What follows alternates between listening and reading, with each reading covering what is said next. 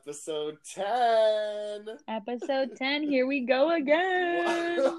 Yep. A decade of two hoots and a holler. That's in the description. A whole ass decade. A whole decade. Bringing it to you every week with new topics, new debates, new taglines. Where is this coming from? The truth? The God honest truth? I mean, you're not wrong. True. Yeah, so how have you been? I've been good. It was a very productive day today. I'm actually having a glass of wine to celebrate because I did so much today. Red wine? No, it's technically white Zinfandel, but it looks pink. So it's sweet. Oh, just like me, baby. Oh, it's like juice. What does Donna say on Parks and Rec? She was like, wine is crying juice. Literally. Right. Yeah. And then you see Ben drink 4 bottles of the blueberry wine. Same. And he throws his check into the fire. I was like, dude, you're having triplets. You could have used that money. Right. Spoiler alert! If anyone is listening to Parks and Rec. If anyone isn't on the final season of Parks and Rec, Stacey just spoiled it for you. I'm sorry. Yep, that's it. That's the whole major plot point of season 7. Just stop watching. So, good. I'm glad you had a productive day. It's the first day of fall. It is, and you know what else it is? A full moon. No, that was last week. It was last Thursday. No, new moon was last Thursday. Okay, Twilight. Speaking of Twilight. I know, you've been watching all the movies, haven't you? I have. Monday night, I actually watched Breaking Dawn Part 1. All I remember from Breaking Dawn is that Jacob imprints on their baby. That's it. I know there's a battle. I know they get married. I think, and then that's it. Bella dies. Spoiler alert. If you haven't seen Twilight. But what I'm doing is ever since my day when I got tested and I watched the ending of the first one, I've just been watching them one by one and whenever I've gotten time. So next I have to watch part 2, but I went to Best Buy and they had a complete season. I think I texted you this. Yeah. I was like, do I buy all 5 Twilight movies for $20? Did you? Oh, yeah. You didn't tell me if you did or not. Oh, I totally did. I totally got it. Good. And I walked up to the cashier and I was like, listen, it was a deal I couldn't pass up. And she looked at me like I was crazy. She's like, can we keep the line moving here? This is not time. But back to what day it is, because you said it's first day of fall. It is also the first day of Libra season. So happy Libra season to all my Libras out there. It's our time to shine, where we feel our oats.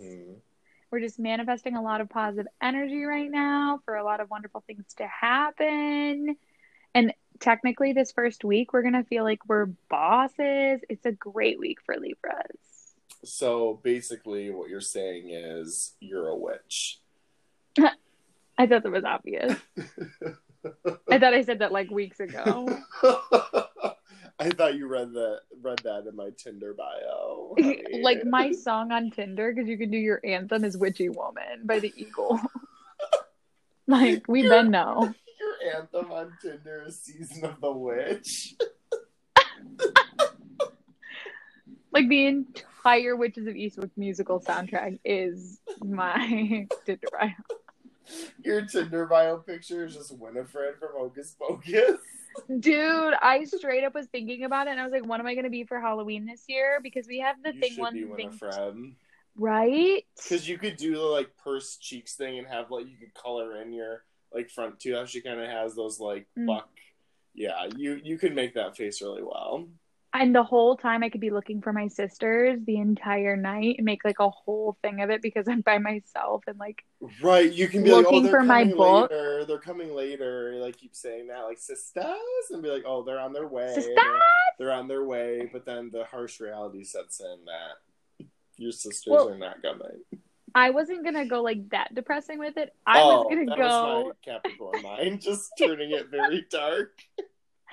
And my Libra mind was definitely like running with the whole joke that we all spread out to look for the book because I'm looking for the book, and we all separated. So looking for your book is symbolism for looking for yourself in the end. Okay, nice. Wow, Keith, are you okay? I'm like, sorry, I'm really wrapped up in my Hocus Pocus fanfic. Oh my god, Jesus, are you thirsty? I don't know how to process. You sound like a fucking fish gulping its last breath. You're like, what? You're not a fish. I'm not. You're like, unless I'm the cute fish from the Lorax. Oh, little one. Then I'm the fish. By now, half our listeners are like, click, exit. We lost everyone. United Kingdom is like, gone for now, mate. I just combined mate like, 8 dialects. Yep. But that's how good of an actor I am. Now, speaking of acting, I think it's a competition between us of who could come up with the most like obscure segue into the topic. Well, someone has to segue into our introduction. That's what I was gonna say, like the topic, and then be like the stage left and right tie-in, like it all kind of tied together. Heard. Cool. So, will that be edited out? Tune in, folks, because probably not. Honestly, probably not. Probably not. Probably not. So, our episode 10 topic is... Will you do your little, like... Okay, so our episode 10 topic is... musical theater. Musical theater. Thank you. That was beautiful.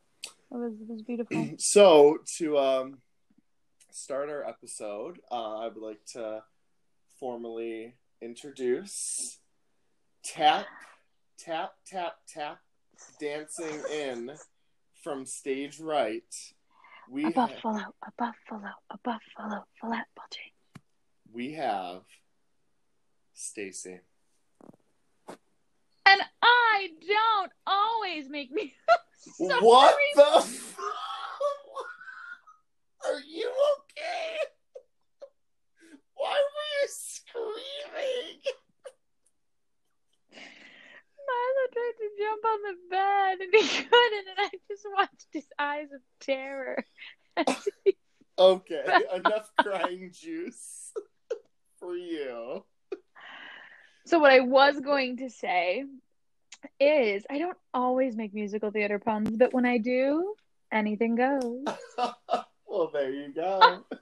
There's that pun. And coming in from stage left, my right-hand man, my partner in crime, my Roxy to my Velma, my Thelma to my Louise. Mm-hmm. We have... My Shrek to my Princess Fiona. Actually, and also my Glinda to my Elphaba. Oh. We have Kathy Ken! Mm-hmm. And one of my life mottos is, why be famous when you can be infamous? That's a good one. Right. Good life motto to carry over for you. It is. But we are going back again to the roots of our friendship and how we met if we both did not share the love of musical theater. We would not be friends.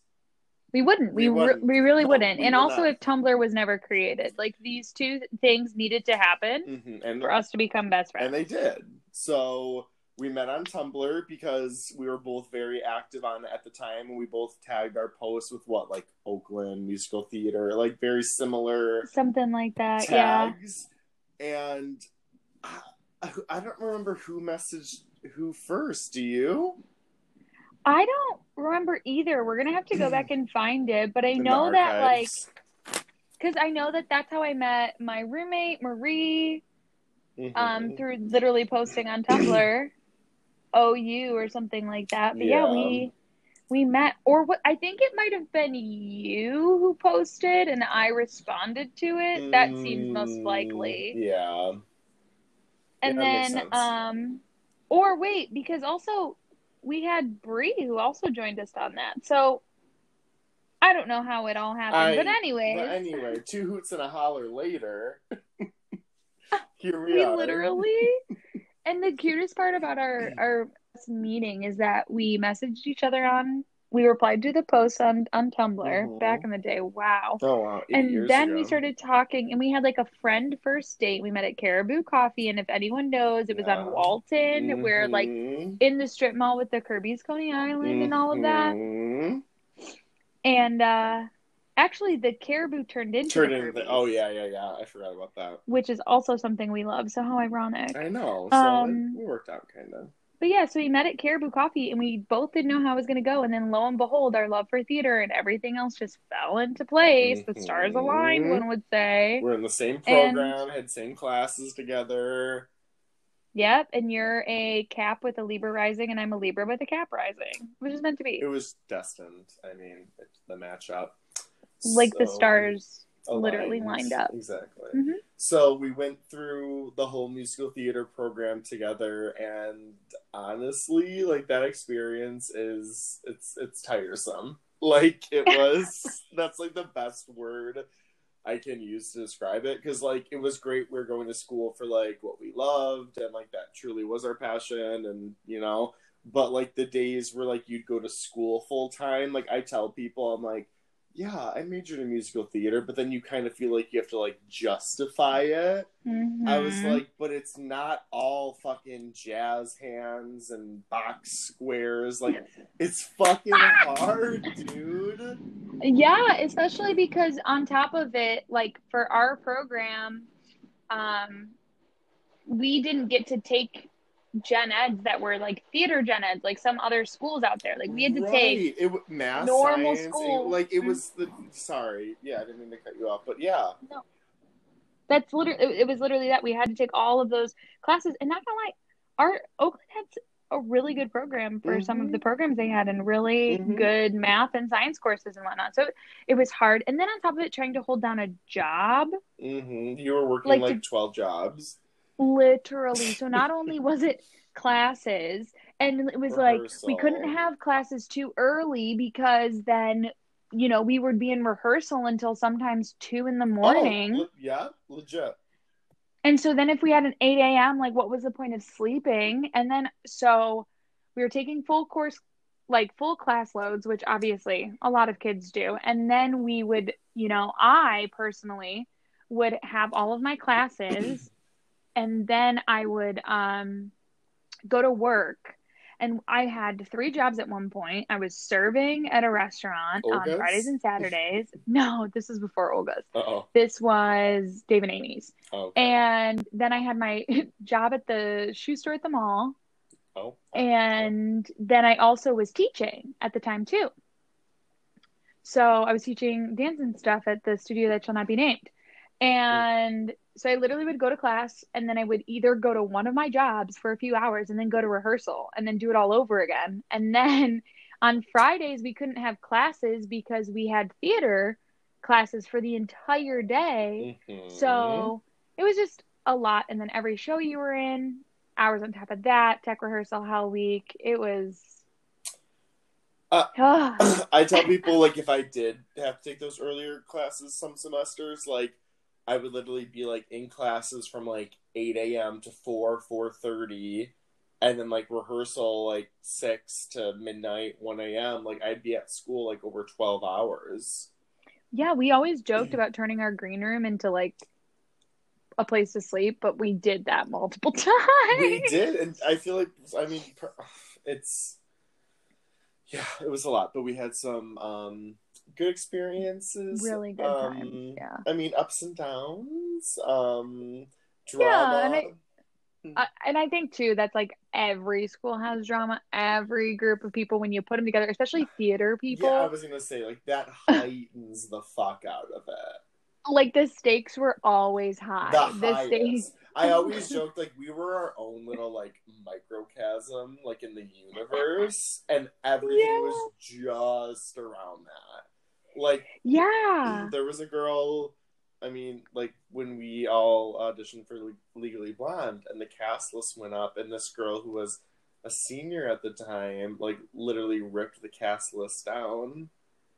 Oh, and that wasn't the first time that she did that, because she also did it for Spring Awakening. Right! It's like, what drives you to that such high level of, like, it's just, like, so theatrical to me. Like, it's, like, putting on a performance. I mean, yeah, it makes sense, but to quote...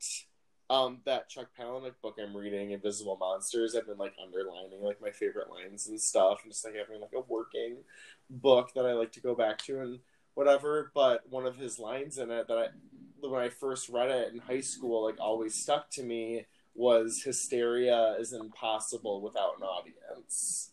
Oh, that's such a good line. I know, like it's so true though. Like you're like, when you're around people, like, you are gonna, like, be that heightened, screaming, crying, sobbing, like, act, but, like, when you're by yourself experiencing these things, it's more, like, internal, like, you might cry or whatever, but, like, you don't put on these, like, theatrics of, like, escalating your emotions, and that's what people do, like, they want that attention, they want the highest, you know what I mean? They want the Irene, you know? Oh, yeah.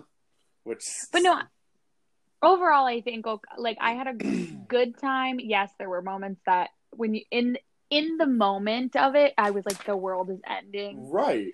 But like looking back on it, I can sit there and say that I had such great times and such good experiences. And I'm obviously being overly positive about it because there were some times that were just really intense and really bad and whatnot. But at the same time, like overall, we were so fortunate to be able to do what we wanted to do and do what we love.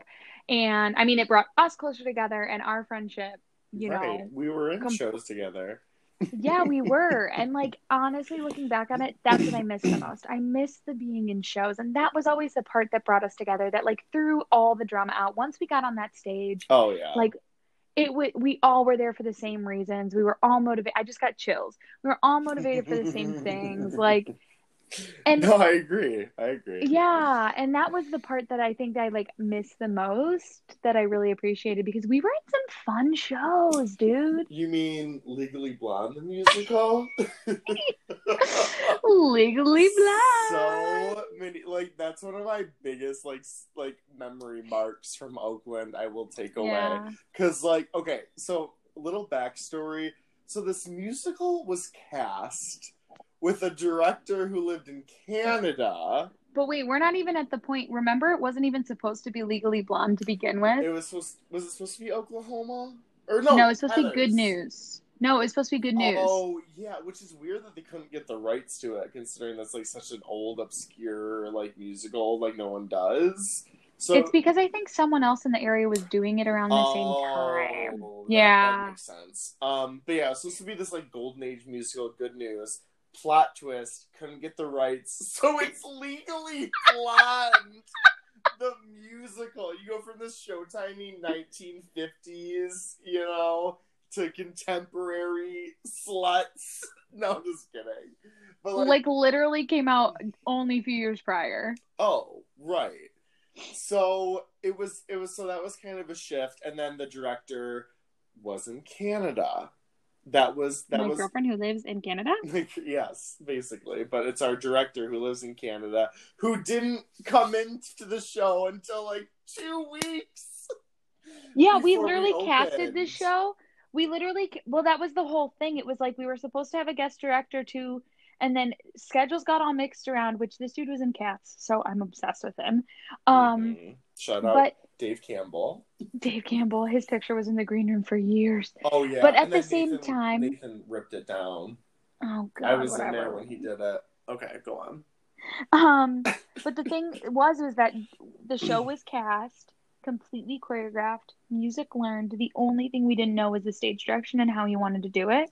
Set built, everything. And then he comes in and we like crash course, but it was a great experience because it taught us like how to work with these directors who come in. And in the real world, you don't spend, unless you're workshopping a show, like you don't spend months upon months going through stuff, you know?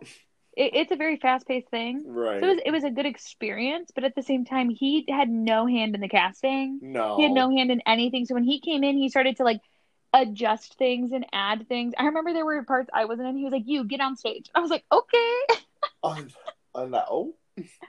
And yeah, it was just like a heightened level. And I mean, yeah, college level. I mean, I guess it's good to throw in that like experience, but like, let's fucking do the layout of this fucking stage. It was a fucking square.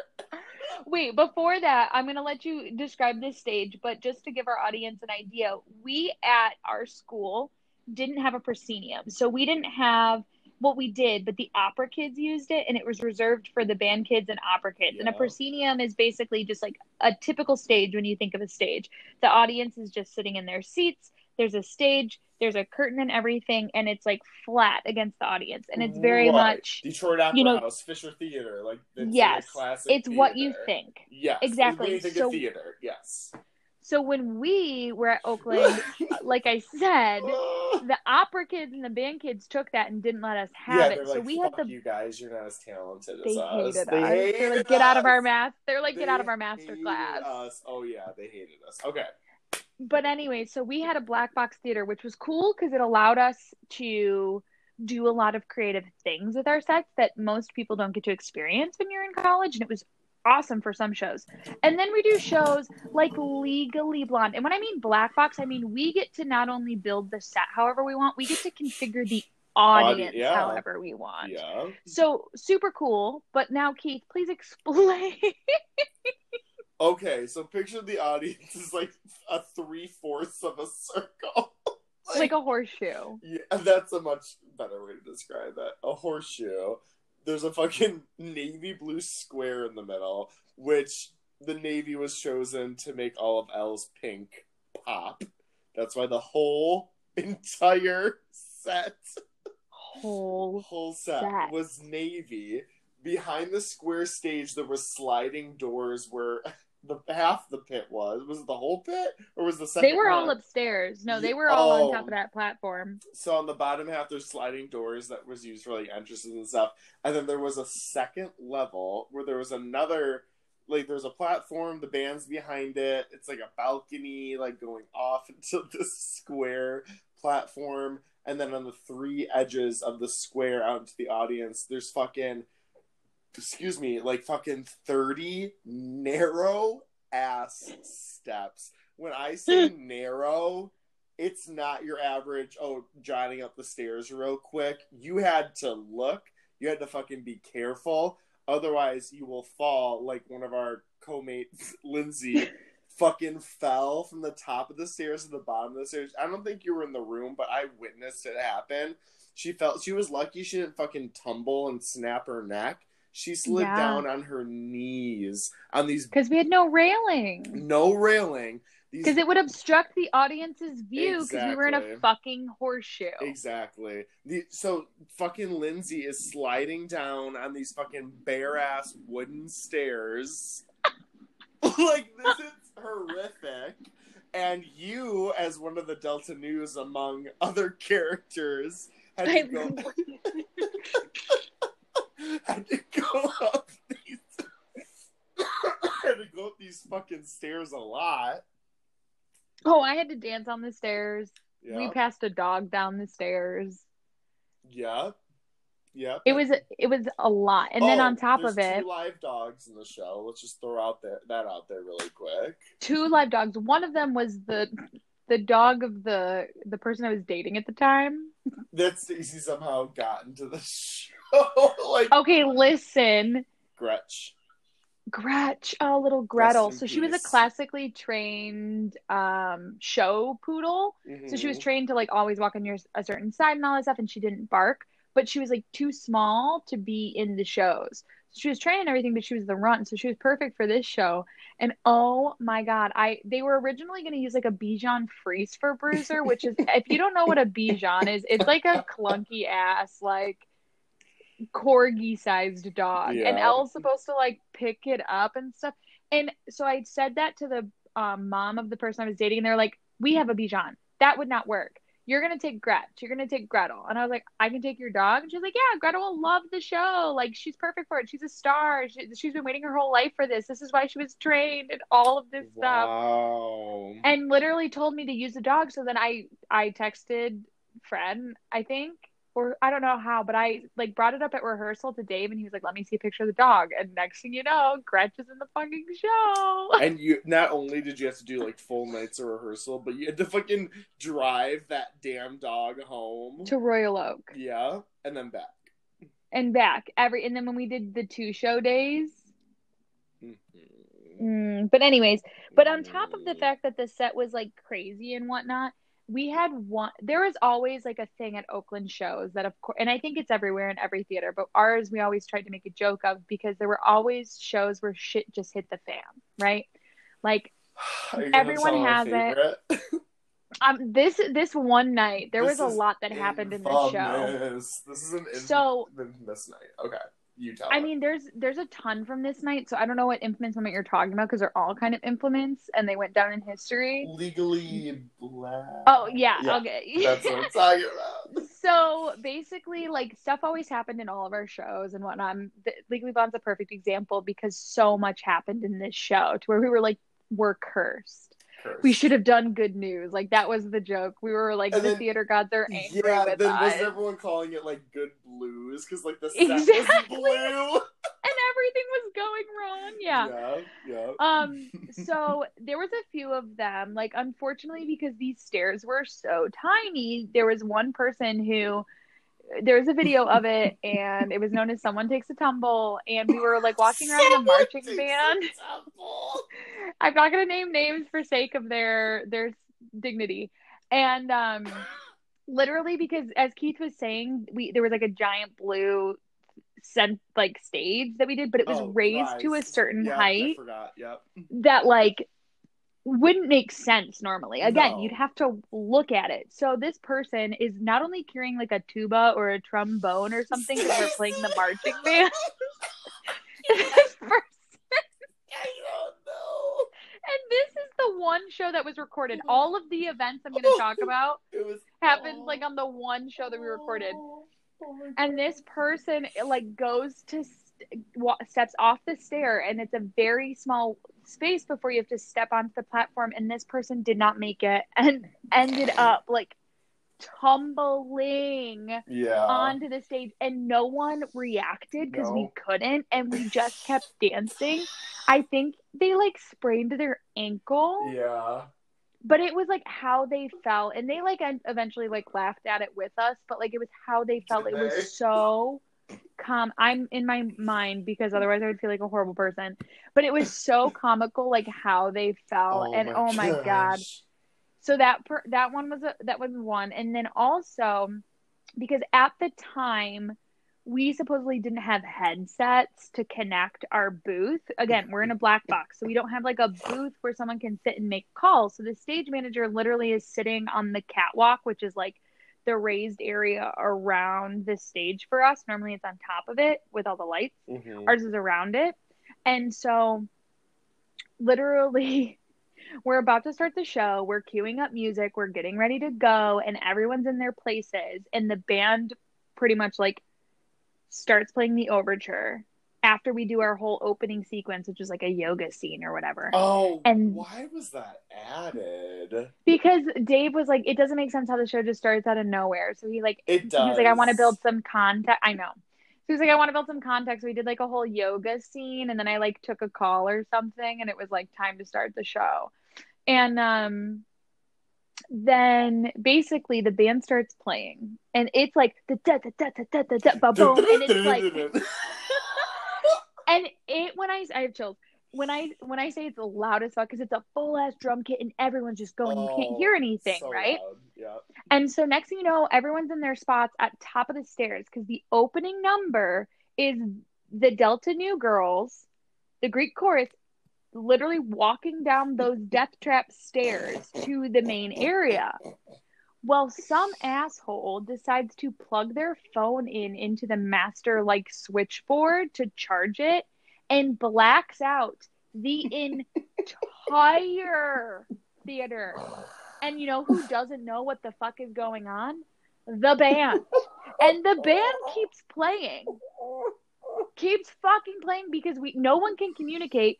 They can't see anything because of the death trap of a set that was built that put them on a raised platform where they couldn't see the stage because it was covered in blue mesh. And they're just playing. So what are we supposed to... We can't run. No one can... Everyone's in the show anyways. So it gets to the point where next thing you know, one of the girls starts singing and has to keep singing as they're literally crawling down the stairs in this blackout so that they do not trip and fall. Yeah.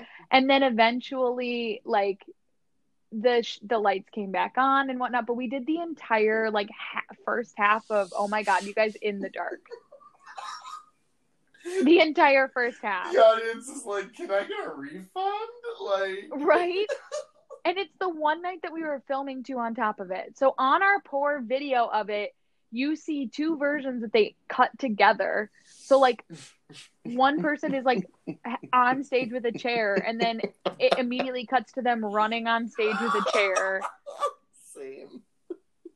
God, and, like, jump ropes were flinging into the audience during Whipped Into Shape. It was just, you were a judge. My gavel flew across the stage. Yeah.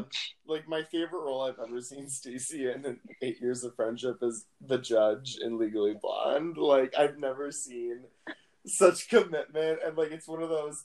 Like, I feel like it'd be like a judgment on RuPaul. Like, you know, you took your background character and made it the shining star. You know, like something like that. I, like stole the scene. You did. Like, was it your choice to raise on that exactly? Yeah. Like, you made, like, an actor's choice of, like, not raising to, like, this perfect part of, like, Stacey shinnying up behind a judge stand in, like, a full robe, kitty cat wig, like, gavel. Stacey had fucking, like, 9 wigs. Half the budget for Legally Blonde... Half the budget for Legally Blonde was spent on Stacey's wigs, and I will stand by that. 100%. Leslie was so excited. She's like, I got a new lace front for you to try on. I'm like, how's it going to stay? Didn't you honestly have, like, 5 wigs in that show? Yeah, so I had my first one, which was, like, my lion one for my sorority girl, and I loved that wig. That was the new lace front she got. Oh. And then I did another wig after that for Whitney. It was a brown, really bad, like, low ponytail wig. And then I did a very short butterfly clip one, because also with this show, I just want to let my audience know, no one was aligned, as well as all the other bullshit going on with the show. No one was aligned on what time period the show was in. Like, our director thought it was, like, current time. Our costume director thought it was the 90s. Like, we're so right. So I'm supposed to be in prison doing the Whipped Into Shape number with fucking butterfly clips in my, like, kitty cat wig. Like, that was the bitch of things for the costumes. Like, I would say we have a pretty, like wide array of costumes to pick from, but instead we ordered this, like, combo pack of generic 90s outfits. You know what I'm talking about? Yeah. Like, and I'm just having flashbacks. And I'm having flashbacks to, like, Leslie trying to put our outfits together, and I look like a fucking watermelon for my opening scene. I was, like, in this bright green shirt with this, like, pink little shoulder shawl thing that, like, only covered my shoulders, but I, like, put my arms in it with, like, with, like... It's I'm sorry. I'm getting my voice is so high. Only dogs can hear me. But yes, it is all. Yeah. Yep. But anyways, back to the wigs real quick. So then I had my kitty cat wig with the butterfly clips. It was supposed to be an inmate. Kitty cat wig with the butterfly clips. And then I went to my. Oh my God. And then I went to my judges. And then I went to, I think, my natural hair for one thing. No, they wanted to do my natural hair for the prison number, but I was like, you guys, I'm wearing wigs for 2 hours. You will not be able, if I take that off, it's not going to be good. And they're like, why? I'm like, when you wear a wig, you have to keep a wig on for the rest of the show. But anyways, then I went to my judges, like, kind of helmet. Yep, your Barbara wig. Oh my God, I loved that one. And then I think I wore that one for majority of the show. And I think at the very end I switched back into a different wig because I didn't want to keep that wig for the entirety of the rest of the show, but I think I switched back to one I previously wore. So yeah, right, 5 looks serving it to you. 11 shows.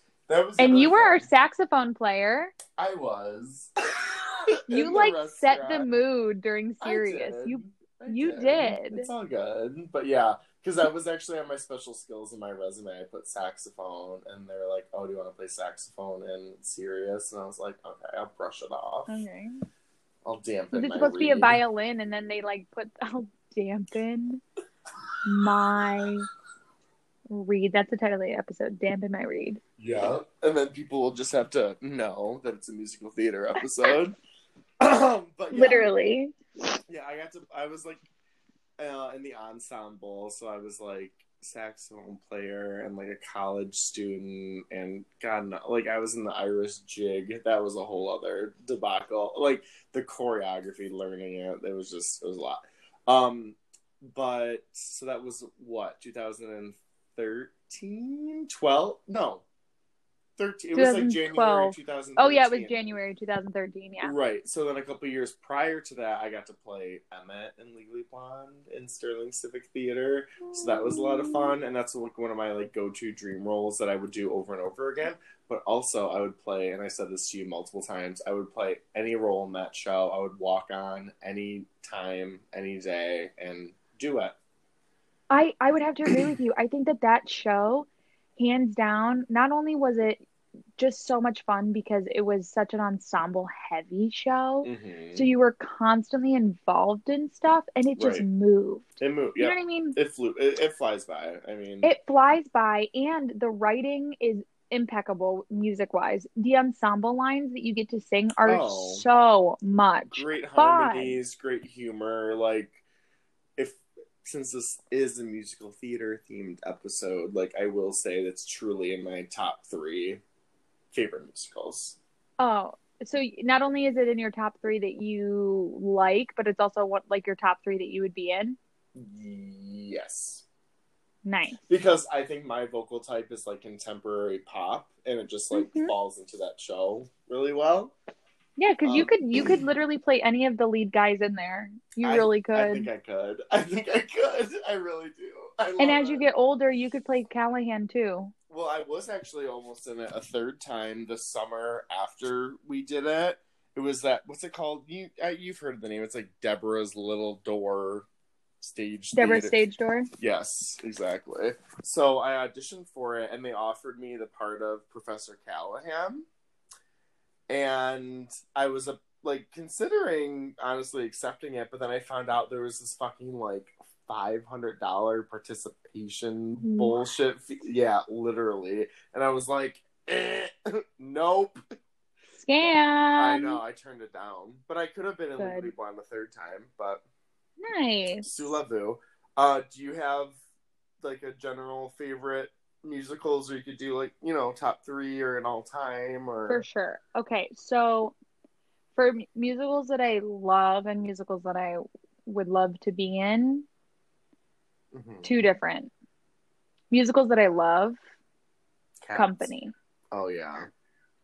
Oh, that's top in like musicals that I would love to be in. Yeah, you would thrive in that. I'm just going to say that if I want to be in a show, I love it a lot. But also I see myself being in the show. So just assume that my ones that I would want to be in are also in my top that I would just flat out. So the ones that I can't be in, but I also really like, I love Company. I think it's such a good show. You would do well in that. I think my I could literally only play 2 characters, Amy? Which would be, well, I could play 3. I could play, if they did a female version of Bobby, which they were supposed to do on Broadway before everything shut down, I would be a great Bobby.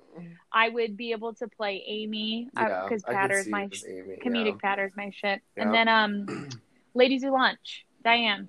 Yeah, and like 30 years.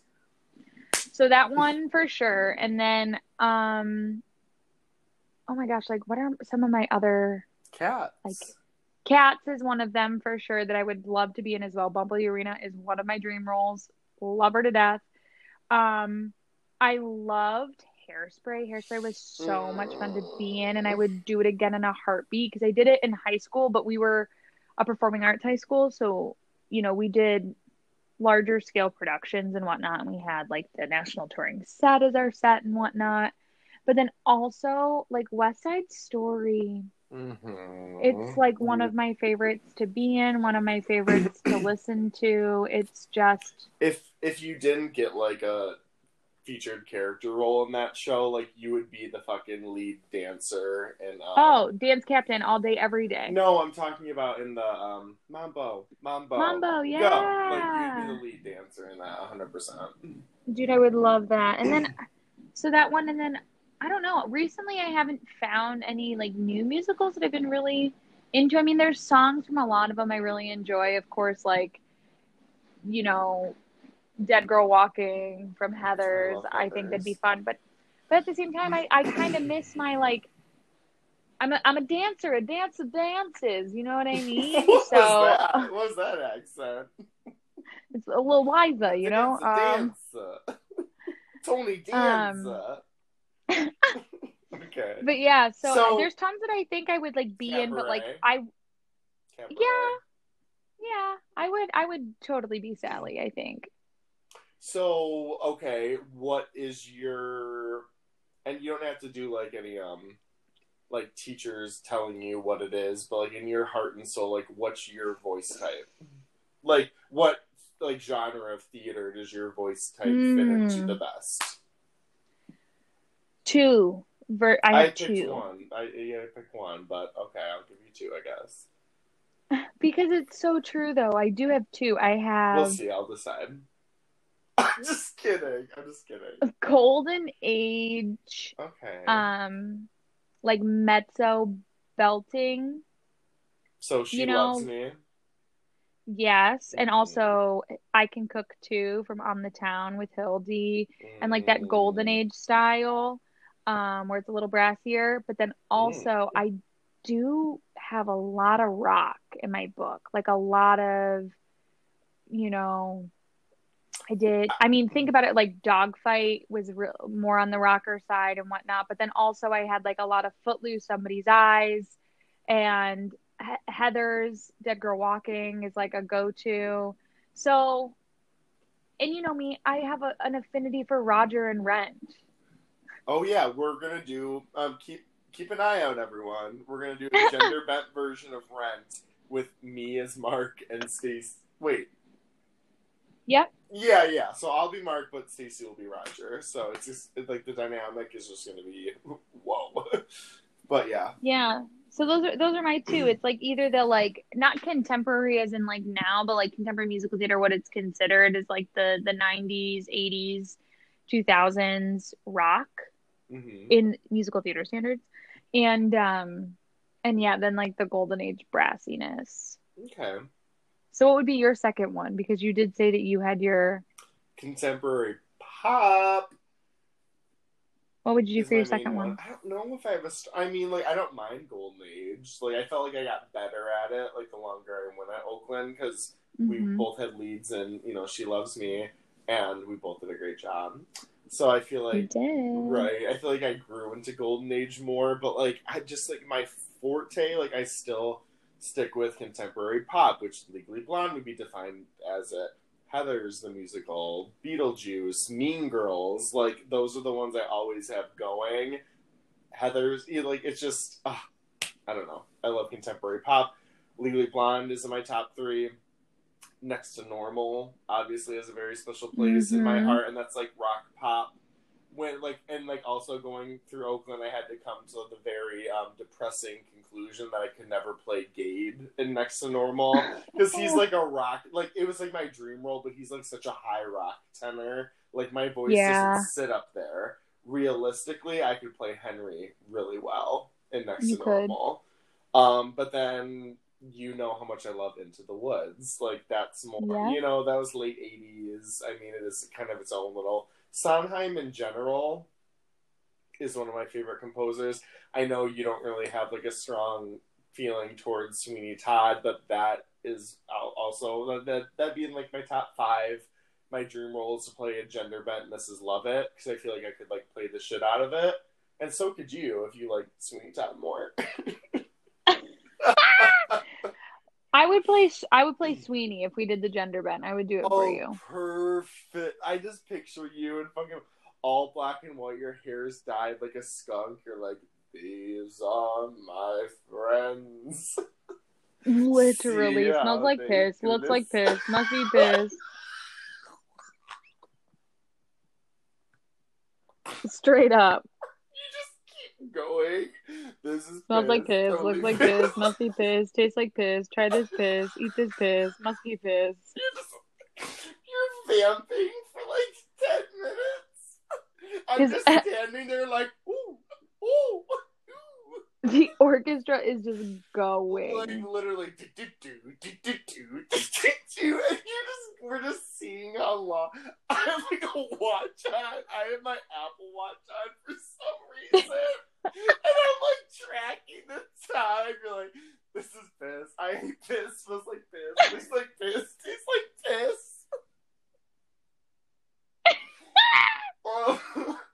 So yeah, I would say Sweeney Todd is definitely one of my favorites. I'm a total sucker for the High School Musical series. Mm-hmm.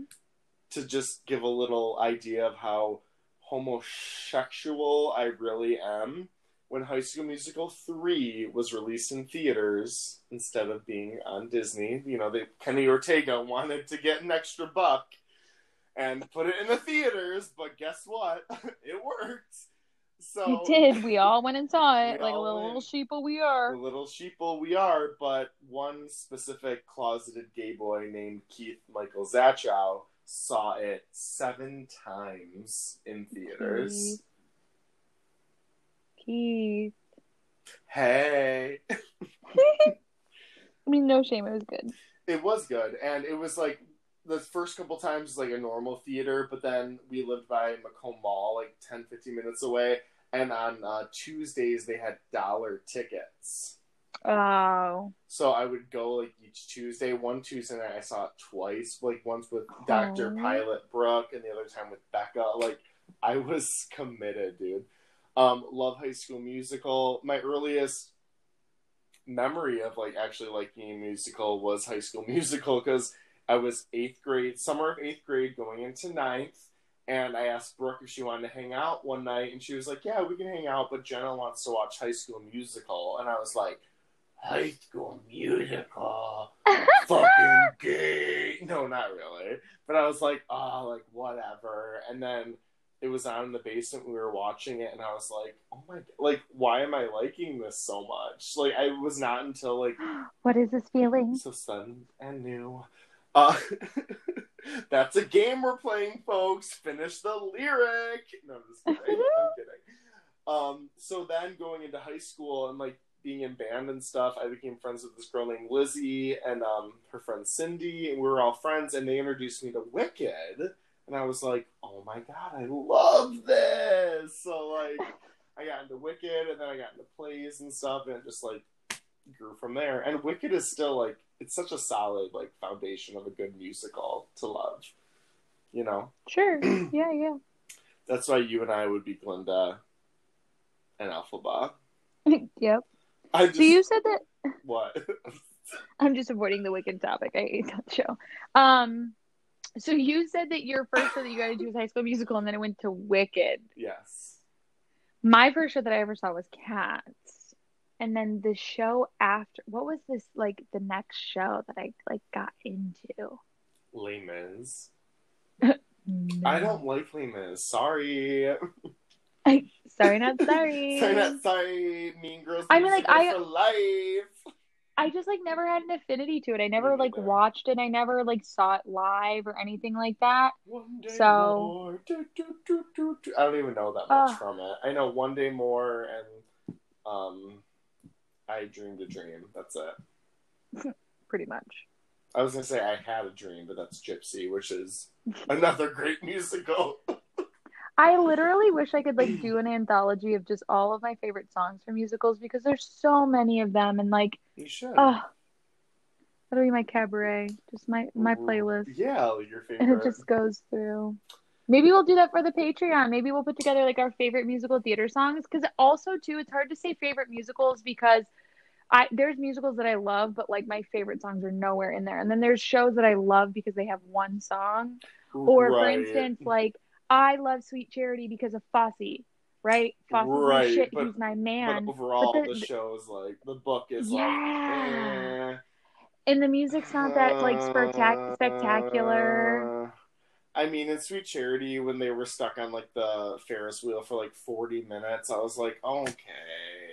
To be honest with you, when I watch Sweet Charity, I have no idea what's going on with the plot. I'm like, what is the plot? It's true, but what people associate Frug and, Rich Man's Frug and, like, the popular numbers with it. Yeah, it makes sense. I mean, you and I both share a very strong obsession with Hamilton. Yeah, no, Hamilton's a great one. Hamilton's fantastic. And you don't even have to be, like history buff or, like, you know what I mean? To be into yeah. Absolutely, because it's, like, it's a perfect example of, like, if you make it interesting, people will pay attention. Because, like, if they made school this interesting... Oh, there's, like... AP US history teachers, like, playing Hamilton songs and shit, like, because it sticks, as they should. It sticks with you. And one of the things that our old director Fred, who must not be named, just kidding, said, which I fully agree with, and, like, it just resonated with me, like, leaving college and watching musicals. Like, a musical number happens when emotions are too heightened for words. Mm-hmm. And that's something that really stuck with me. Because people who don't like musicals will see it and be like, this is corny, fake fuck, so stupid. But, like, it's not really, like, it's just like another, like, expression of, like, what's going on. Yeah, absolutely. It's like, take, for instance, what's a, like, perfectly good example of that? Any heightened emotion that you have. I mean, God, why am I blanking on all of these references now? That I want to pull from. It's a musical. Jesus Christ, it's a musical. Okay, what about in Frozen 2? Oh, no. No, you couldn't come up with one, so what about in Frozen 2? Let's, like, pick an actual musical, not like a... That's Frozen 2 is a musical. When Elsa is going... Frozen's on Broadway, bitch. So yeah, but not Frozen 2. I'm gonna fuck... Reach through this...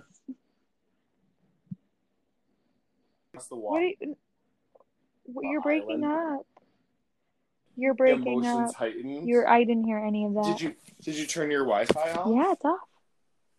Okay, can you hear me now? Yeah. You just don't want me to talk about Frozen. No, I really couldn't hear you. You're trying to scapegoat your ass out of this. So she's traveling. It's like one of the, like, it's towards the end of the movie, and she's going into, like, the final out of Mahala Island or whatever, and then she starts singing "Show Yourself" because, like, she's traveling across. Like, she's like, I don't have words for this. Like, this can only be expressed, like, through this song, through my emotion. Well, I think a perfect example.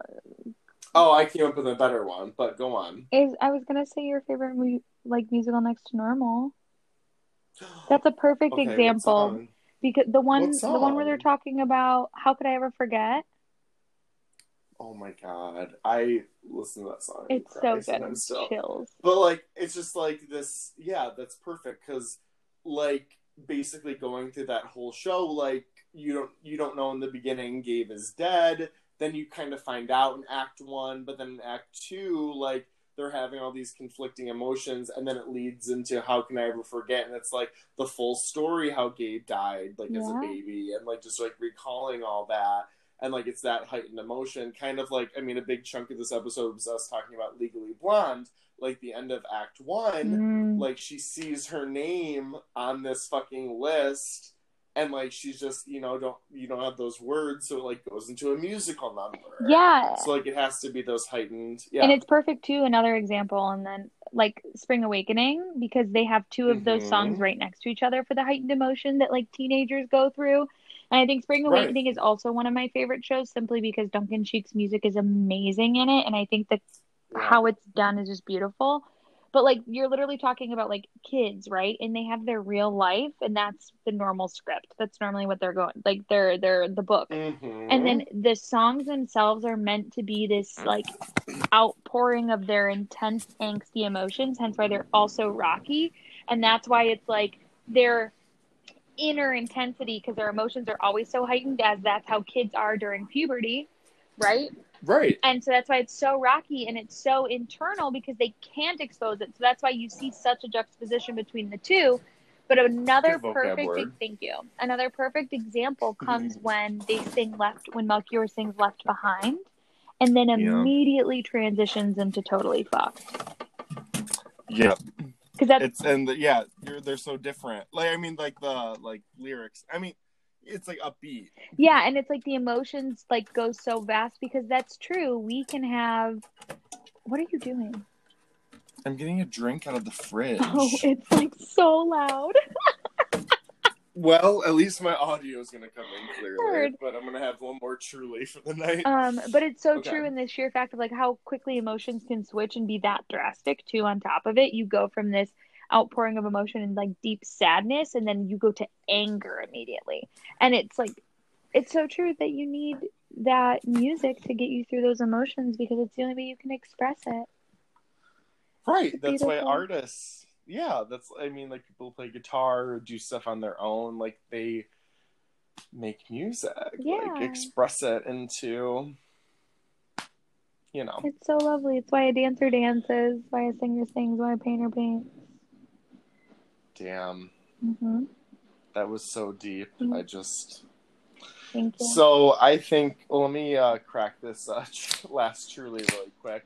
And I think we should take the audience home tonight with a little parody. I don't even want to use the word parody, because like we're going to take it seriously. We're actually in the midst of writing like a Lana Del Rey musical. Oh yes, we're in the midst of writing 2 musicals, and we're gonna preview both of them. First one is the Lana Del Rey musical, and the other one we're gonna talk about fully in a second. But we are like the Lana Del Rey musical, because Keith and I both love Lana. Got us through some hard times with Key Quest. We were. Oh yeah, literally, we listened to emo Lana music and played Neopets. Like that was our college. It was experience. Because we literally. That sums up our experience in Oakland. Literally, though. And Legally Blonde. Yes. Legally Blonde and Key Quest. And the fact that I played a hooker in every show. Let's just throw that out there, too. Why not? I mean, every show, and I can attest to that. I mean, the only show that I didn't, I played Elsa in Spring Awakening. She was promiscuous still. You know what I mean? Like, went through the shit, and she was known as, like, the promiscuous one at the commune. Then we had... Well, I played the only one I didn't was in Legally Blonde. Maybe that's why I like it so much. I played the judge, Whitney. I played sorority girls. I was all over the place. I was like dancer, all over. Then Sweet Charity played Frenchie. Then The Life, a show, music also by Cy Coleman about hookers, but now in the 80s. And I also played Frenchie in that. And then I played Marcy in Dogfight, prostitute. And then I played Alona, and she's like the free-spirited, like sexually advanced one for her time, and she loves me. So like, man, I guess I just like was a sex symbol of Oakland. I mean, that's what we all called you behind your back. You know what? My type was hooker with a heart of gold. And honestly, that kind of ties into your character in the Lana musical. It does. I know. So basically how the Lana musical came into fruition. Let's flash back to early June when I was dating Religious Boy. And it was... I don't need your Snickers. So it was close to us, breaking up. And he texted me something a couple days before, and I was upset about it. But when he texted me this, I was just about to get into the shower. So he texted to me. I'm sorry. You remember it so well. I do. So like, I have my hot shower running, and Religious Boy texts me this, and like, I'm reading it. I like sit down like on the toilet, and like the lid was closed, and I was just like sitting there reading it, and the smoke fog was filling the bathroom, and I texted you something along the line. What did something I say? I was cryptic. Like, you were like, "It's over." Yeah. It's over. You're like, are you okay? Like. Sorry. So Religious Boy texts me this. Smoke steam is filling the bathroom. You also had just lit a candle because you were doing that for your showers. Oh yeah, that was like my shower candle phase. I was probably depressed, to be honest. If your friend is in the shower candle phase, check on them. Right, just make sure everything's okay. But like, I would take a hot shower at night, and like, I wouldn't have the light on. I would just have a candle lit. Are you okay? Self-care or depression? Do we really know nowadays?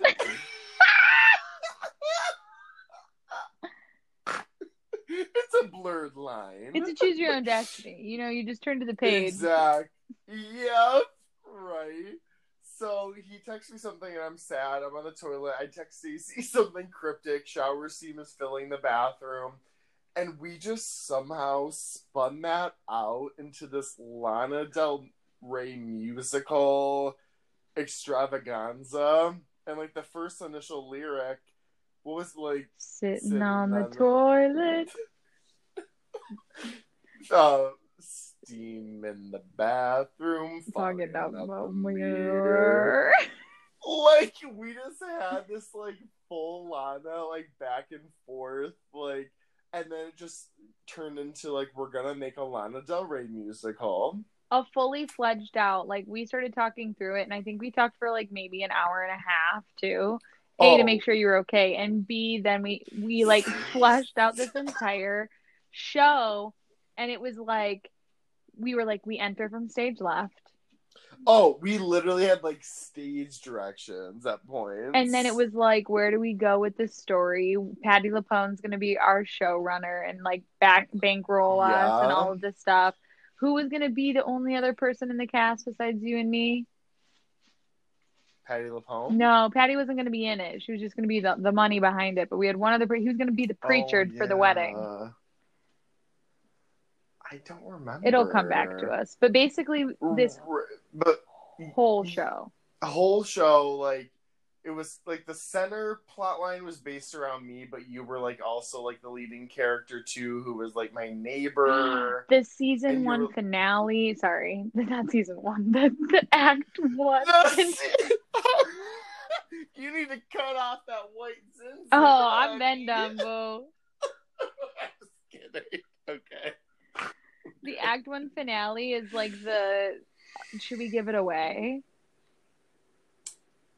I mean, a little taste. There's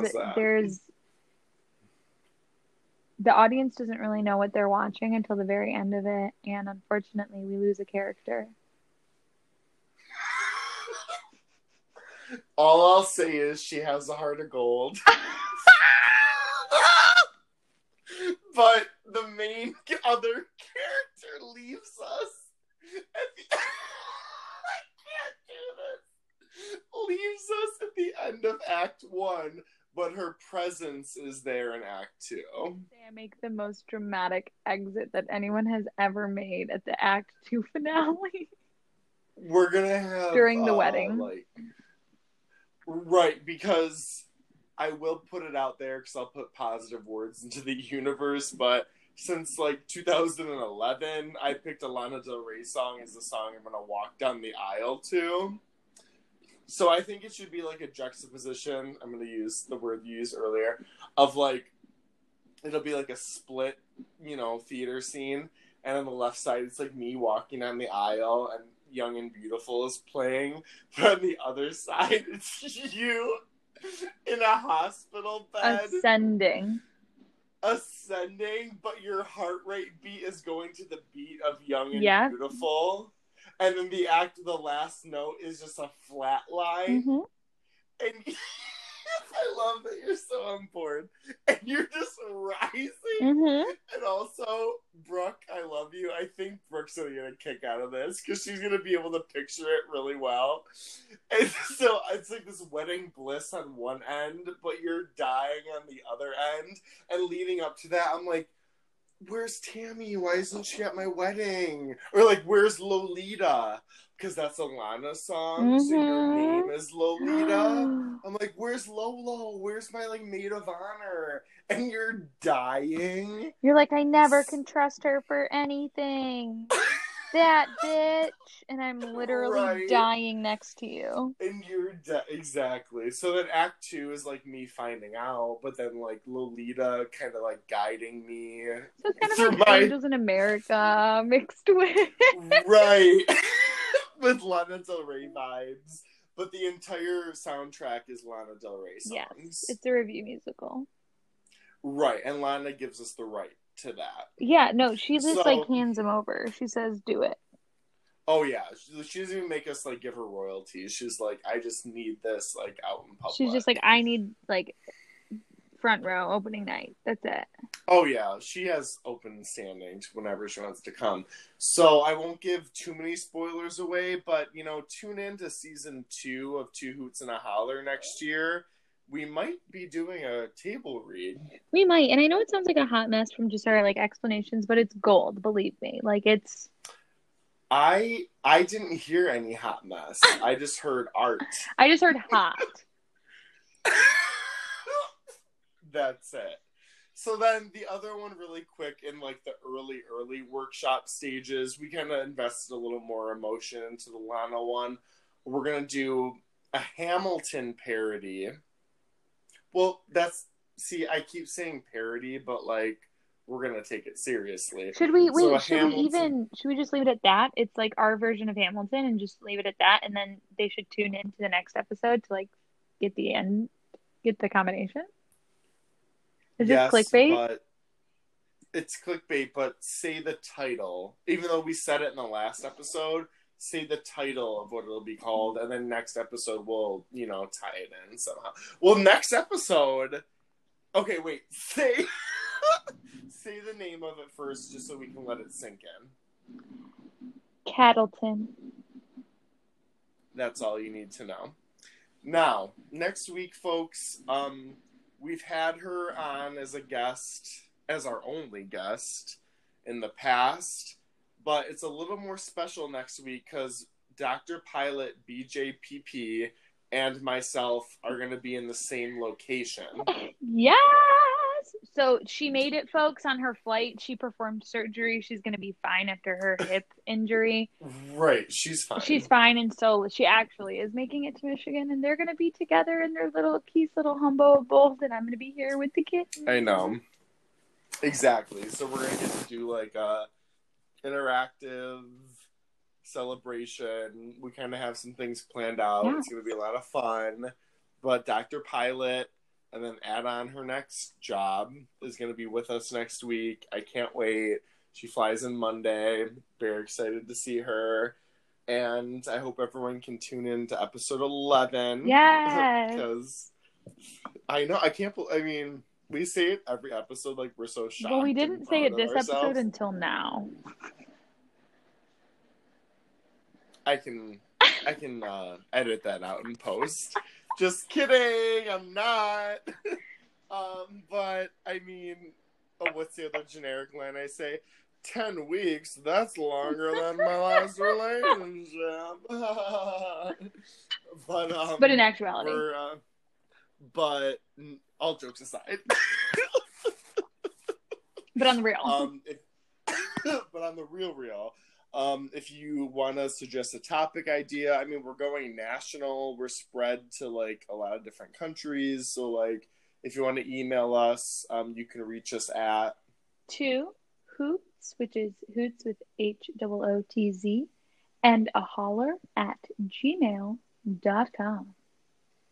Right. And if you like our content, the offer still stands. If you email us, you will get an exclusive free lifelong subscription to our Patreon. Yep, lifelong, folks. The deal of a lifetime. Yeah, deal of a lifetime. So please email us. And I'll segue into our sign-off line by saying another person left our work a couple weeks. No, it was last week, and I liked her. She was a nice gal, but she's just got something like closer to home. Mm-hmm. And she was leaving last week, and I gave her like a hug and stuff. And you know what I said? You said keep in touch. I said keep in touch, and it wasn't like. After how much we parody it and everything, I had no other words to say than keep in touch. Wow. And I mean, as much as we parodied it and much as we talk all the time together, I just have like one more thing to say to you, Keith. What? Just tell me. Keep in touch. I'll keep in touch if you make me a promise that you'll keep in touch. Oh, well, I will keep in touch because you're keeping in touch, so that I will be keep in touch. Oh my gosh. Well, if you keep in touch, then I'll keep in touch, and you keep in touch, then I'll keep in touch, and we'll keep in touch. Episode 10. All right, I love you very much. I love you too. Sleep well. Thanks. And we'll talk soon. Like tomorrow. Keep in touch. All right. Keep in touch. Keep in touch. Bye. Bye. Keep in touch. Keep in touch.